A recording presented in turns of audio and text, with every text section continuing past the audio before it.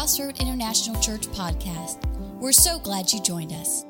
It is our prayer that God will use this message to bring comfort to those who are hurting, give hope to those who find themselves in what seems to be a hopeless situation, and to encourage the one who is struggling through a difficult season of life. For more sermon audio, resources, or if you'd like to contact us, please visit CICKuwait.com. We'd love to hear from you.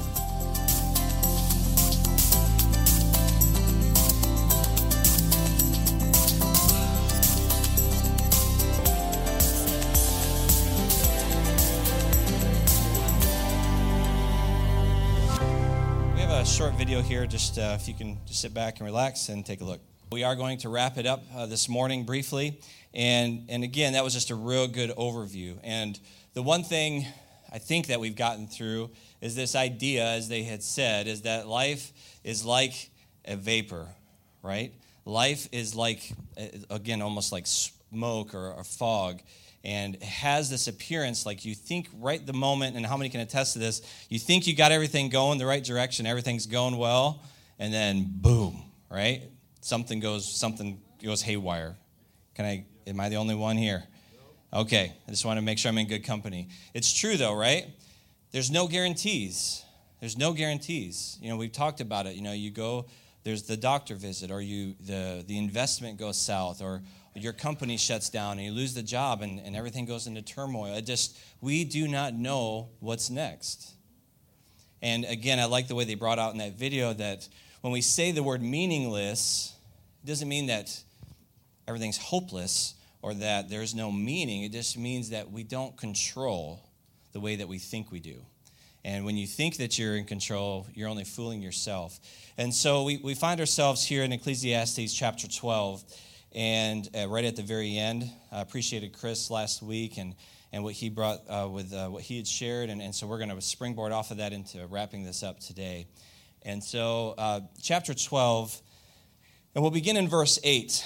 And I'm sure that this is going to ring a bell of familiarness to you. And he says, absolute futility, says the teacher. Everything is futile. Another word is meaningless.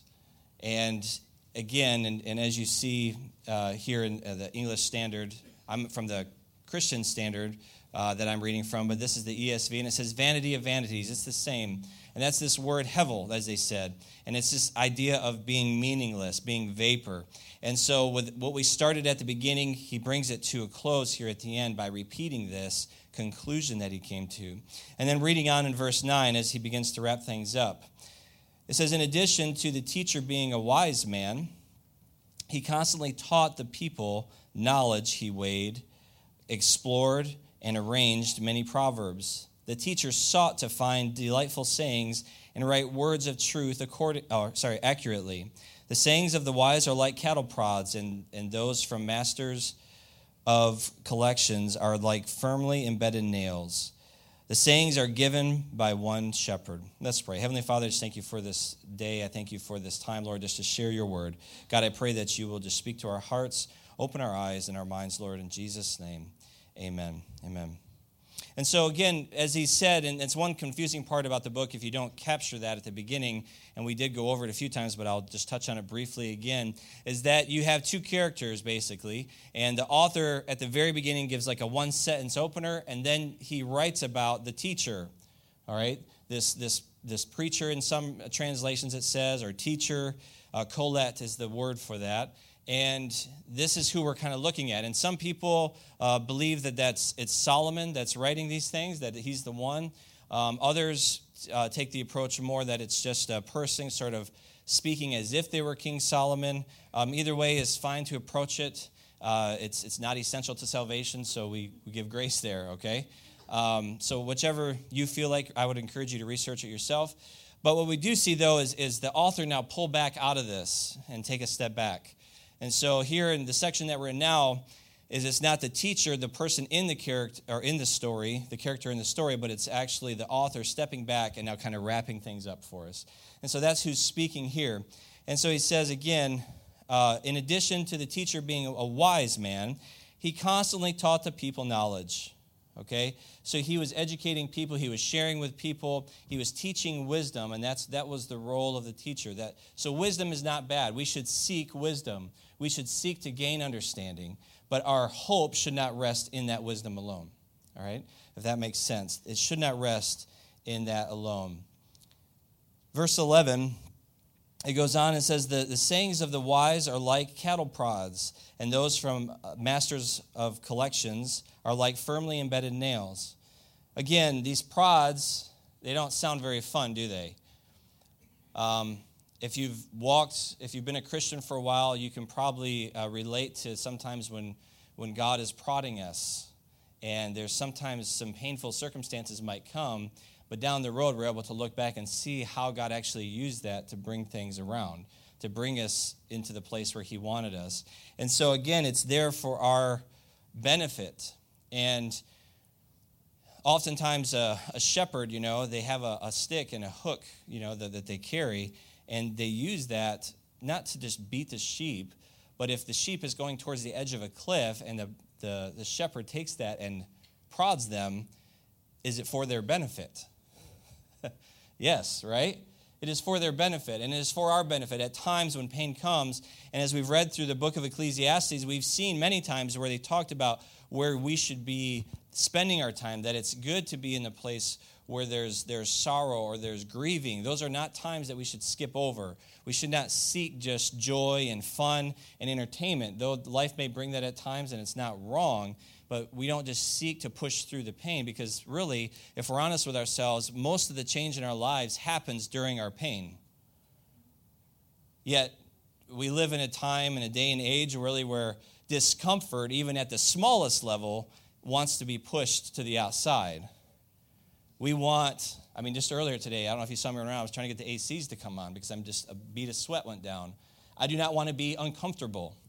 And so most of us feel that way, and so our society is geared such a way that we just remove discomforts all the time. But the reality is that God speaks to us through those times of trial, through those times of suffering. And so when we're going through a valley in life, we don't build a camp there, but at the same time, don't just try to just blow it off and not pay attention to what God's trying to teach you at that time. And so these are times that can be very beneficial in our lives. And again, drawing from that verse where he talks about these firmly embedded nails, what it's saying is that those are something that you can hang truth on. Okay? Wisdom is something, God is something where you can hang your truth on these nails. And again, when God is doing things, that there are times in our life where we experience what God is trying to teach us, and those are places that we can put our hope in, are the things that God has shown us, not the things that the world has. And so, verse 12, it says, "But beyond these, my son, be warned." Okay? And I want to dial in here a little bit. It says, "There's no end to the making of many books, and much study wearies the body." Okay? Much study wearies the flesh, as it says. And if there's kids in here, they're probably they're going to memorize this scripture and bring it to you every single day. See what the Bible says? I'm weary, and I need a nap and a Twinkie. And so, again, though, but what it's saying is that everybody has an opinion.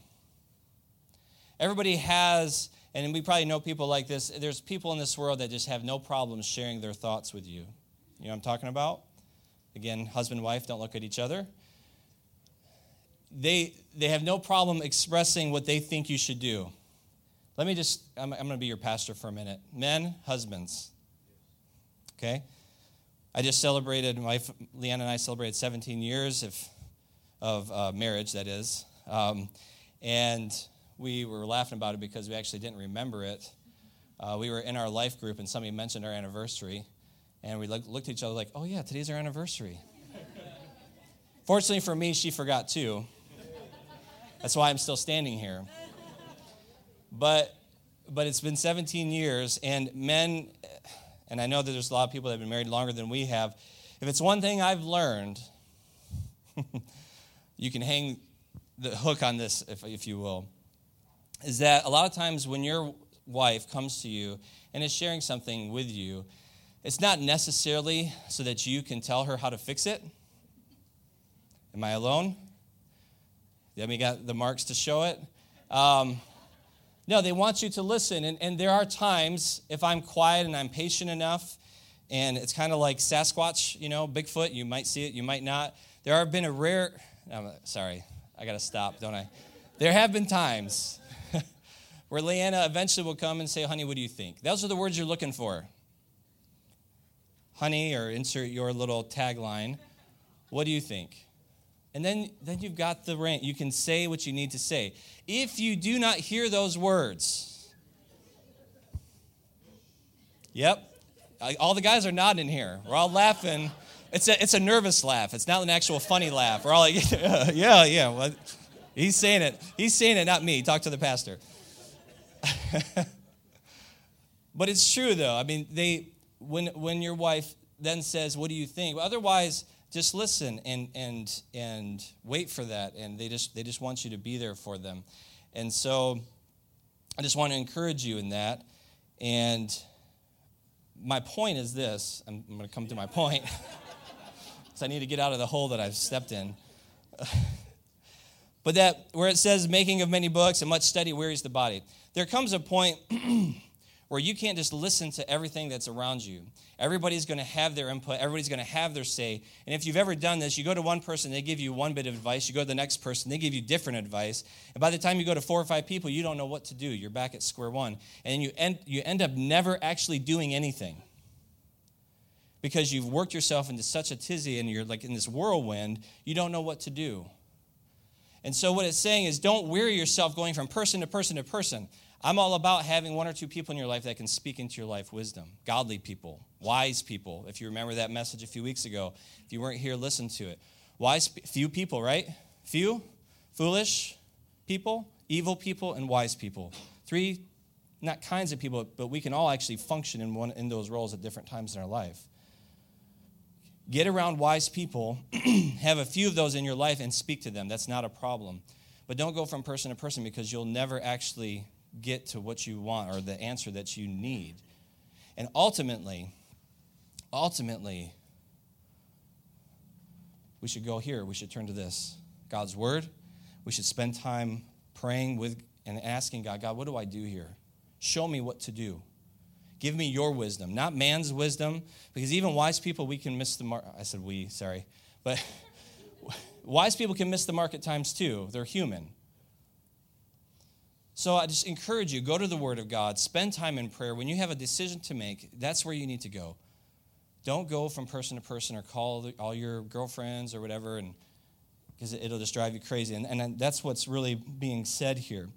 And then in verse 13, it says, when all has been heard, the conclusion of the matter is this. Listen, the whole book of Ecclesiastes, we are in chapter 12.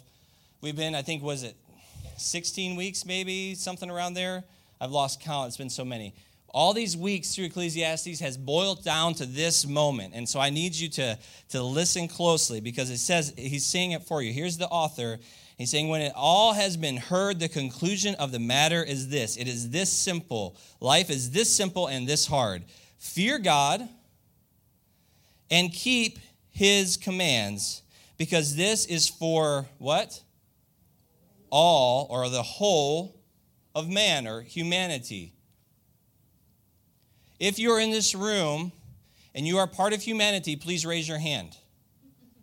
This is a pop quiz. I just need to see how we're doing. Okay, we got about half the room that figures this out.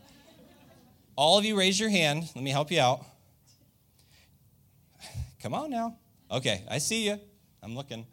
All right. I turn this way and everybody puts their hand down over here. It's like you're playing with the pastor here. Okay, so my point is we are all part of humanity. Can we agree on that? So this applies to us. Fear God and keep his commandments.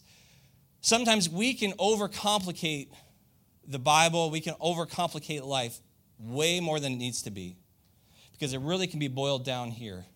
Fearing God and keep his commandments. Now, some of you, I understand people may be here that don't understand, or maybe you have a negative view of this word fear. And rightfully so. I can understand that. When I was in high school, I think it was my sophomore year, there was a teacher, a large guy, tall guy, big guy. And he was just one of those people that when he stared at you, it was like he was staring into your soul, okay? Like he would just sit there and look at you. If you did something wrong or if you were in trouble, it's like he's the last person that you wanted to be in trouble with. I say this because I was in trouble with him. I had to actually have my mom come in, and it was, anyway, those were previous days. But we had to meet with him, and I was terrified of this guy. And he just had this look, and what it was, though, but obviously it wasn't like he was going to put his hands on me or, hurt me like that. But what it was more of a respect and a good kind of fear, if you will. There was just a tremendous amount because he just was this guy that was larger than life. And to be honest, I probably kind of looked up to him. And what was interesting, though, is I graduated from high school, in case you were wondering. I did graduate from high school, and then I came back and ended up coaching my soccer team, football team. And so I would be at the school a lot of times, being one of the coaches. He actually coached wrestling. And so I went up to him, and when I saw him, I said, "Hi, Mr. So-and-so." And then he looks at me, he smiled. And he's like, "Oh, no, it's not Mr. It's his first name was Aaron." "Oh, it's Aaron. Call me Aaron." And I saw like this whole different person come out of this creature that had been up here in my life. And so we actually, we didn't become friends, but we were almost like colleagues at that point, even though I just graduated. It was just really strange and hard for me to overcome this. But what happened is we built relationship, right? And so pretty soon it became a lot more, I'd see him and he would joke around and stuff with me and that he never would do before. And so the interesting thing is that what started in fear, or for the sake of what we're going through today, a reverence, if you will, it turned into something much better in a relationship. And it's really a lot the same way with God the Father, all right? We are to fear God. And what that means, while, again, he is God of this universe and he can do anything he wants, but it's really a reverence, if you will. And the reason I didn't use, some of you might be sitting there thinking like, well, why don't you just use like your dad or your father? I understand that, unfortunately, in today's times, a lot of people in this room, if we're honest, that doesn't necessarily bring a warm view or memory. And sadly, that's, as I shared many times, that's, I believe, one of the biggest attacks that the enemy's done is against the family, where the father or the man in the house, there's a negative view of him because he's done something wrong to the kids, whether it's abusive or just not present. So there's this negative thing there. And so if you have that image in your head of your father and it's good, then yes, that's how it's supposed to be. That's why we call God our Heavenly Father. And so there should be this reverence and this fear, if you will. And from that, we may have a healthy fear of our parents. And so in growing up in our homes, we probably kept the rules, not because we necessarily wanted to, but we were afraid of the consequences, right? If you got caught, right? And so that's the idea is we kept those because we were afraid, if you will. But then eventually, and the hope is, and where we should become with God, is that we keep his commands. Why? Because we love him. Because we have relationship with him. Not because we're afraid of what he's going to do to us, but because we love God. And so why wouldn't you want to keep your commands? Just like with your parents. You want to honor them. You want to respect them. And you want to obey them. That's what we're trying to do with our kids, is bring them up to the place where they want to do well because they want to please us, because they love us. And so fear God and keep his commands, because this is for all humanity. In verse 14, for God will bring every act to judgment, including every hidden thing, whether good or evil. If you remember in the New Testament, when Jesus talks about the men with the talents, you remember that? The 3 men that were given the different talents, and a couple of them invested, one of them buried one and just sat on it. It really always bothered me that the guy that buried it and he returned the same talent that he was given, he didn't lose it, he didn't squander it, but he didn't do anything with it. And he was the one that got in trouble, right? The other ones, you could say, took risks to invest, but there was a return. And so many of us, I believe, we sit on our talents, we sit on the things that God has given us because whether we're afraid or we're not sure, or maybe, like we talked about earlier, maybe you're just spinning in circles talking to people. Oh, yeah, I'll do something in the church someday. I just got to figure out the right place. Or when everything aligns and I happen to stumble out of bed because the cat opened the curtain, the sun shot in, I actually woke up on time and I can get to church to help set up or whatever. I'll do something then. We set up all these things and we never actually get to doing it, do we?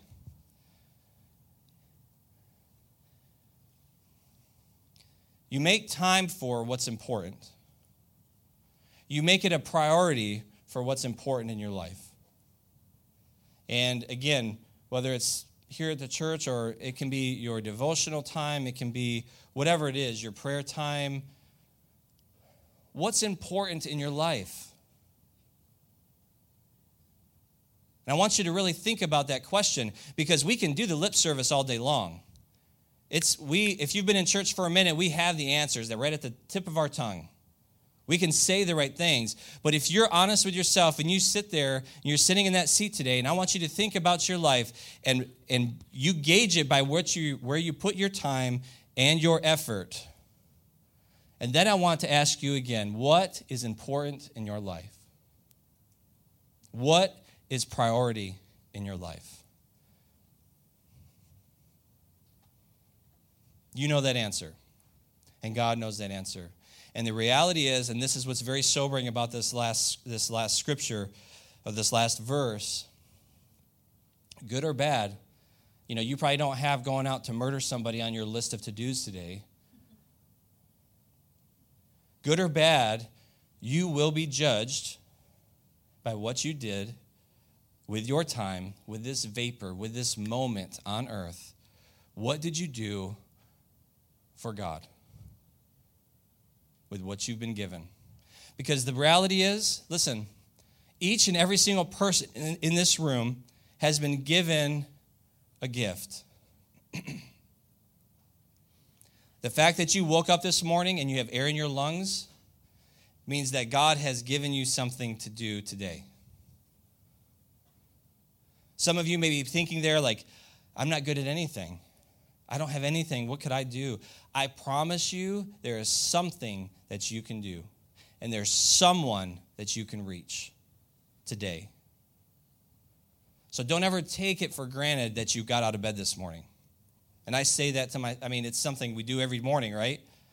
And we get in the busyness of life and we get in the flow of things and we're trying to get things done. And I think if we don't stop, we can easily forget that you've been given a precious gift and that your life has meaning. Again, Ecclesiastes, it's meaningless in the sense of if we try to hold on to it. It makes a little more sense, right? Just like that talent. If you take that talent and you just bury it, if you take your life and just do your thing and not really reach out or dare to do something that's risky, if you will, or invest your life into something, you're not going to be left with much at the end. And you'll be judged for that. I'm not saying you're going to be kept out of heaven. If you know Jesus, then you're going to go to heaven. But don't squander the time you have here on earth. It's valuable.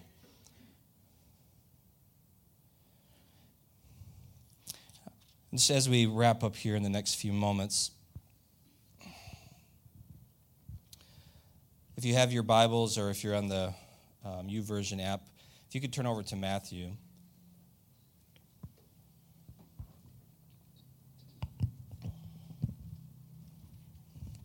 In chapter 11.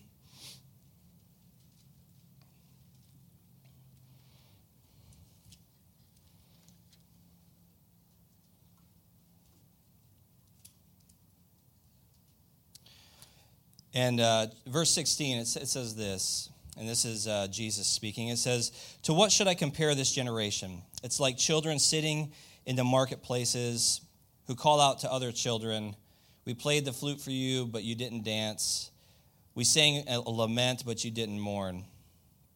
As to verse 19, the Son of Man came eating and drinking, and they say, look, a glutton and a drunkard, a friend of tax collectors and sinners, yet wisdom is vindicated by her deeds. And so they're trying to mock Jesus here.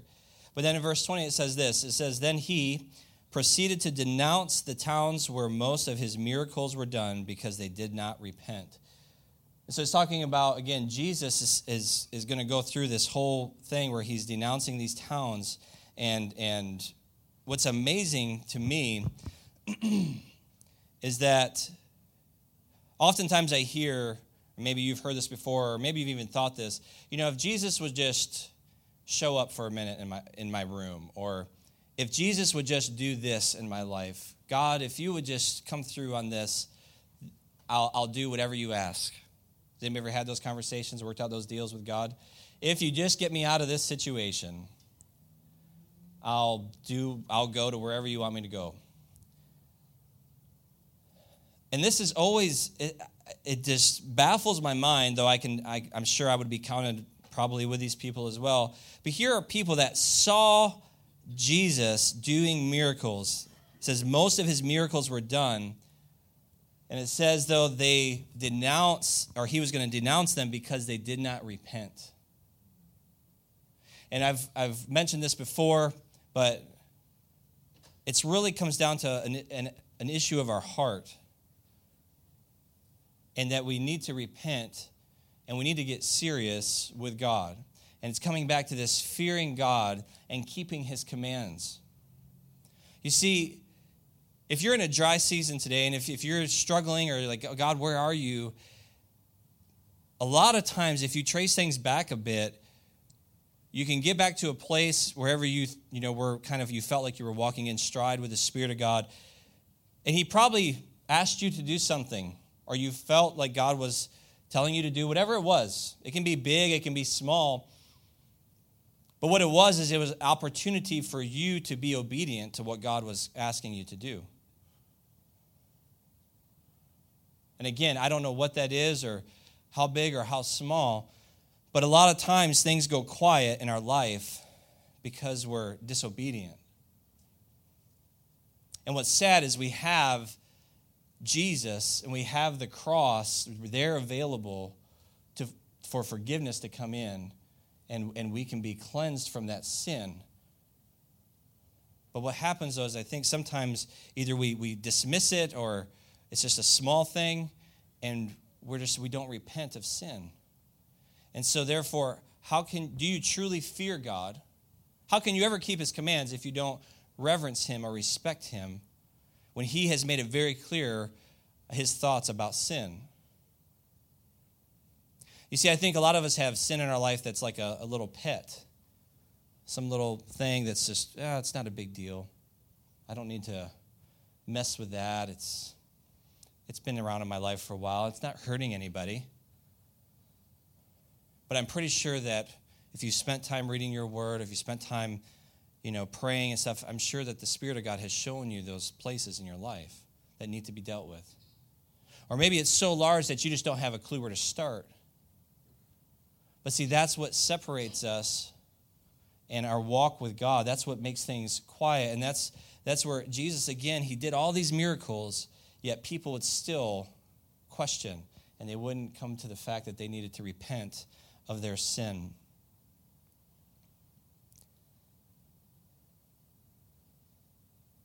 In verse 25 of chapter 11 of Matthew, it says, at that time Jesus said, I praise you, Father, Lord of heaven and earth, because you have hidden these things from the wise and intelligent and revealed them to infants.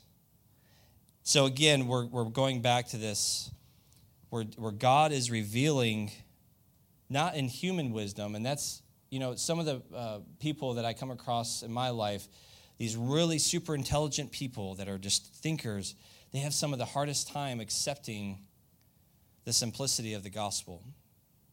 It's like, and I can be like this at times too. You can overanalyze and make it very complicated. While it's vast and more than we can understand, but really the truth of it is not in human wisdom. And I've come across people too that think they have the entire thing figured out. Now, again, the Word of God teaches us and directs us and helps us to understand. But if we could really come to the end where we say, I've got it all figured out, then I don't know that you're serving the same God that I do. God is infinite and vast and beyond our comprehension. And again, this is why we have this thing called faith, and we trust him. We study the Word of God, and we can gain and glean much wisdom from it. But we should always, our entire life, we should be students of the Word and of the Bible. To wrap things up here, verse 28. Come to me, all of you who are weary and burdened, and I will give you rest.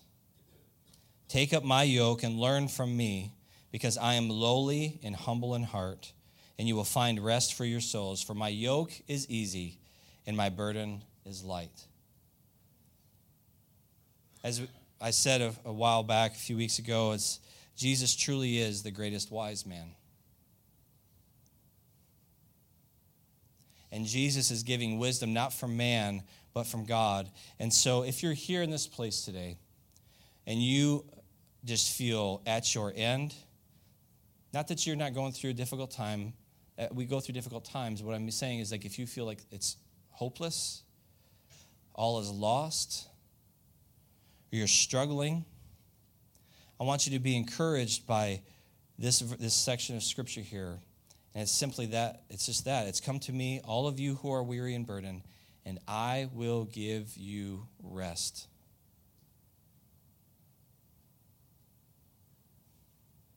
See, it's all about Jesus. As Matt shared earlier, the entire Bible is pointing to Christ. Jesus is the answer. Jesus is the answer in Ecclesiastes, in that he is the one that gives meaning to our life. He is the one that you can build and you can hang these life principles on, and you can trust that will never fail you. Everything else is meaningless. Everything else is a vapor. But Jesus, as he's called the rock, he is the one that we can trust. He is our firm foundation. The gospel of Jesus Christ is what we can build on and build our life on. And so if you're in a place today where you don't know where to go, whether up or down, left or right, if you just think that you're not going to make it through whatever it is you're going through, put your hope in Christ. If you have come to the end of your strength, you are in the right place for God's strength to take over if you let him. Are you willing to repent today? Are you willing to say, God, I don't have the answers. I can't do this anymore.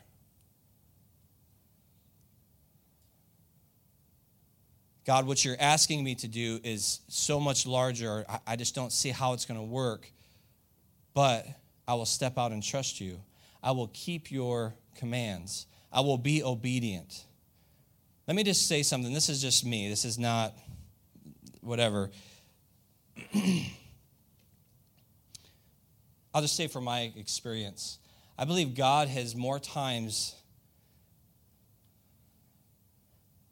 honored and come through for me when I've dared to step out.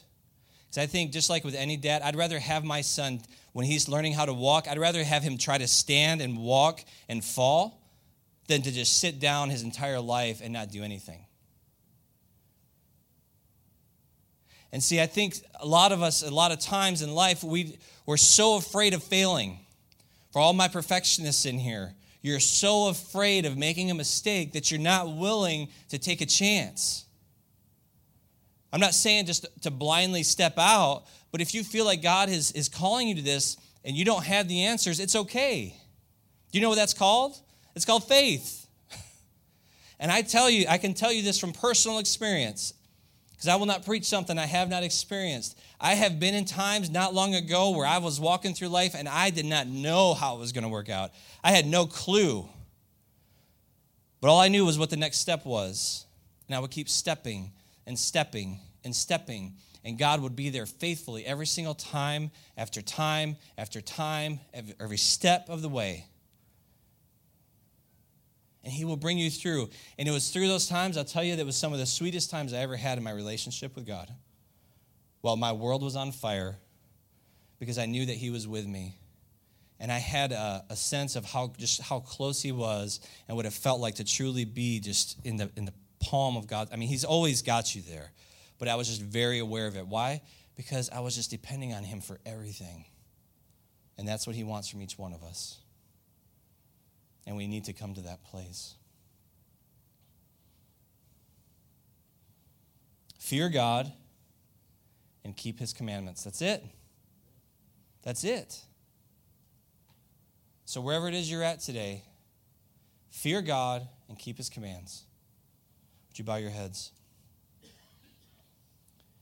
Heavenly Father, I'm so thankful, Lord, for you, for this time we've had in the book of Ecclesiastes. God, I thank you for, Lord, just for speaking to us through this. It's a challenging book. It's hard to understand at times, but God, it's your word.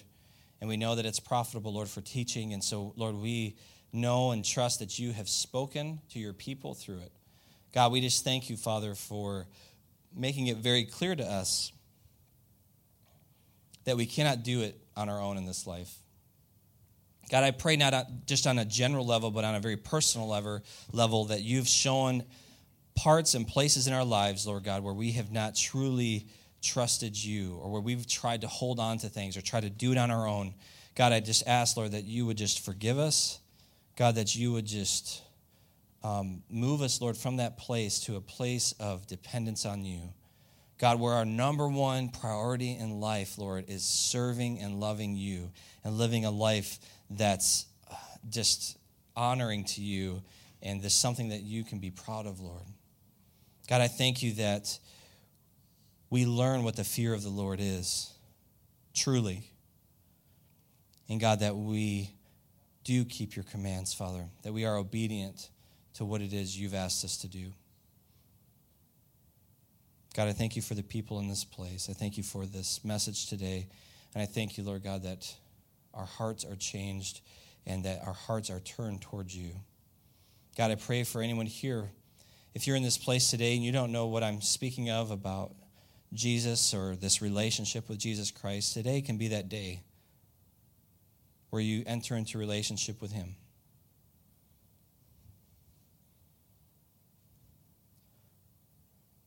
Jesus came to earth and died on a cross, his blood shed for our sins, because that is the penalty of sin, is death. He took our place. But the good news is that he rose again, and he just desires relationship with you. And so if that's you today, I would just invite you to say yes to Jesus, to repent of your sin, and to acknowledge him as Lord and Savior of your life. And if you do that today, I ask that you would just speak to me after service. I'd love to just talk to you a little more and get you started on your way. But it is a journey, and we're so thankful for grace and for mercy for when we do make mistakes, because we will make mistakes still. But we're thankful that we serve a perfect God and that our salvation was perfect.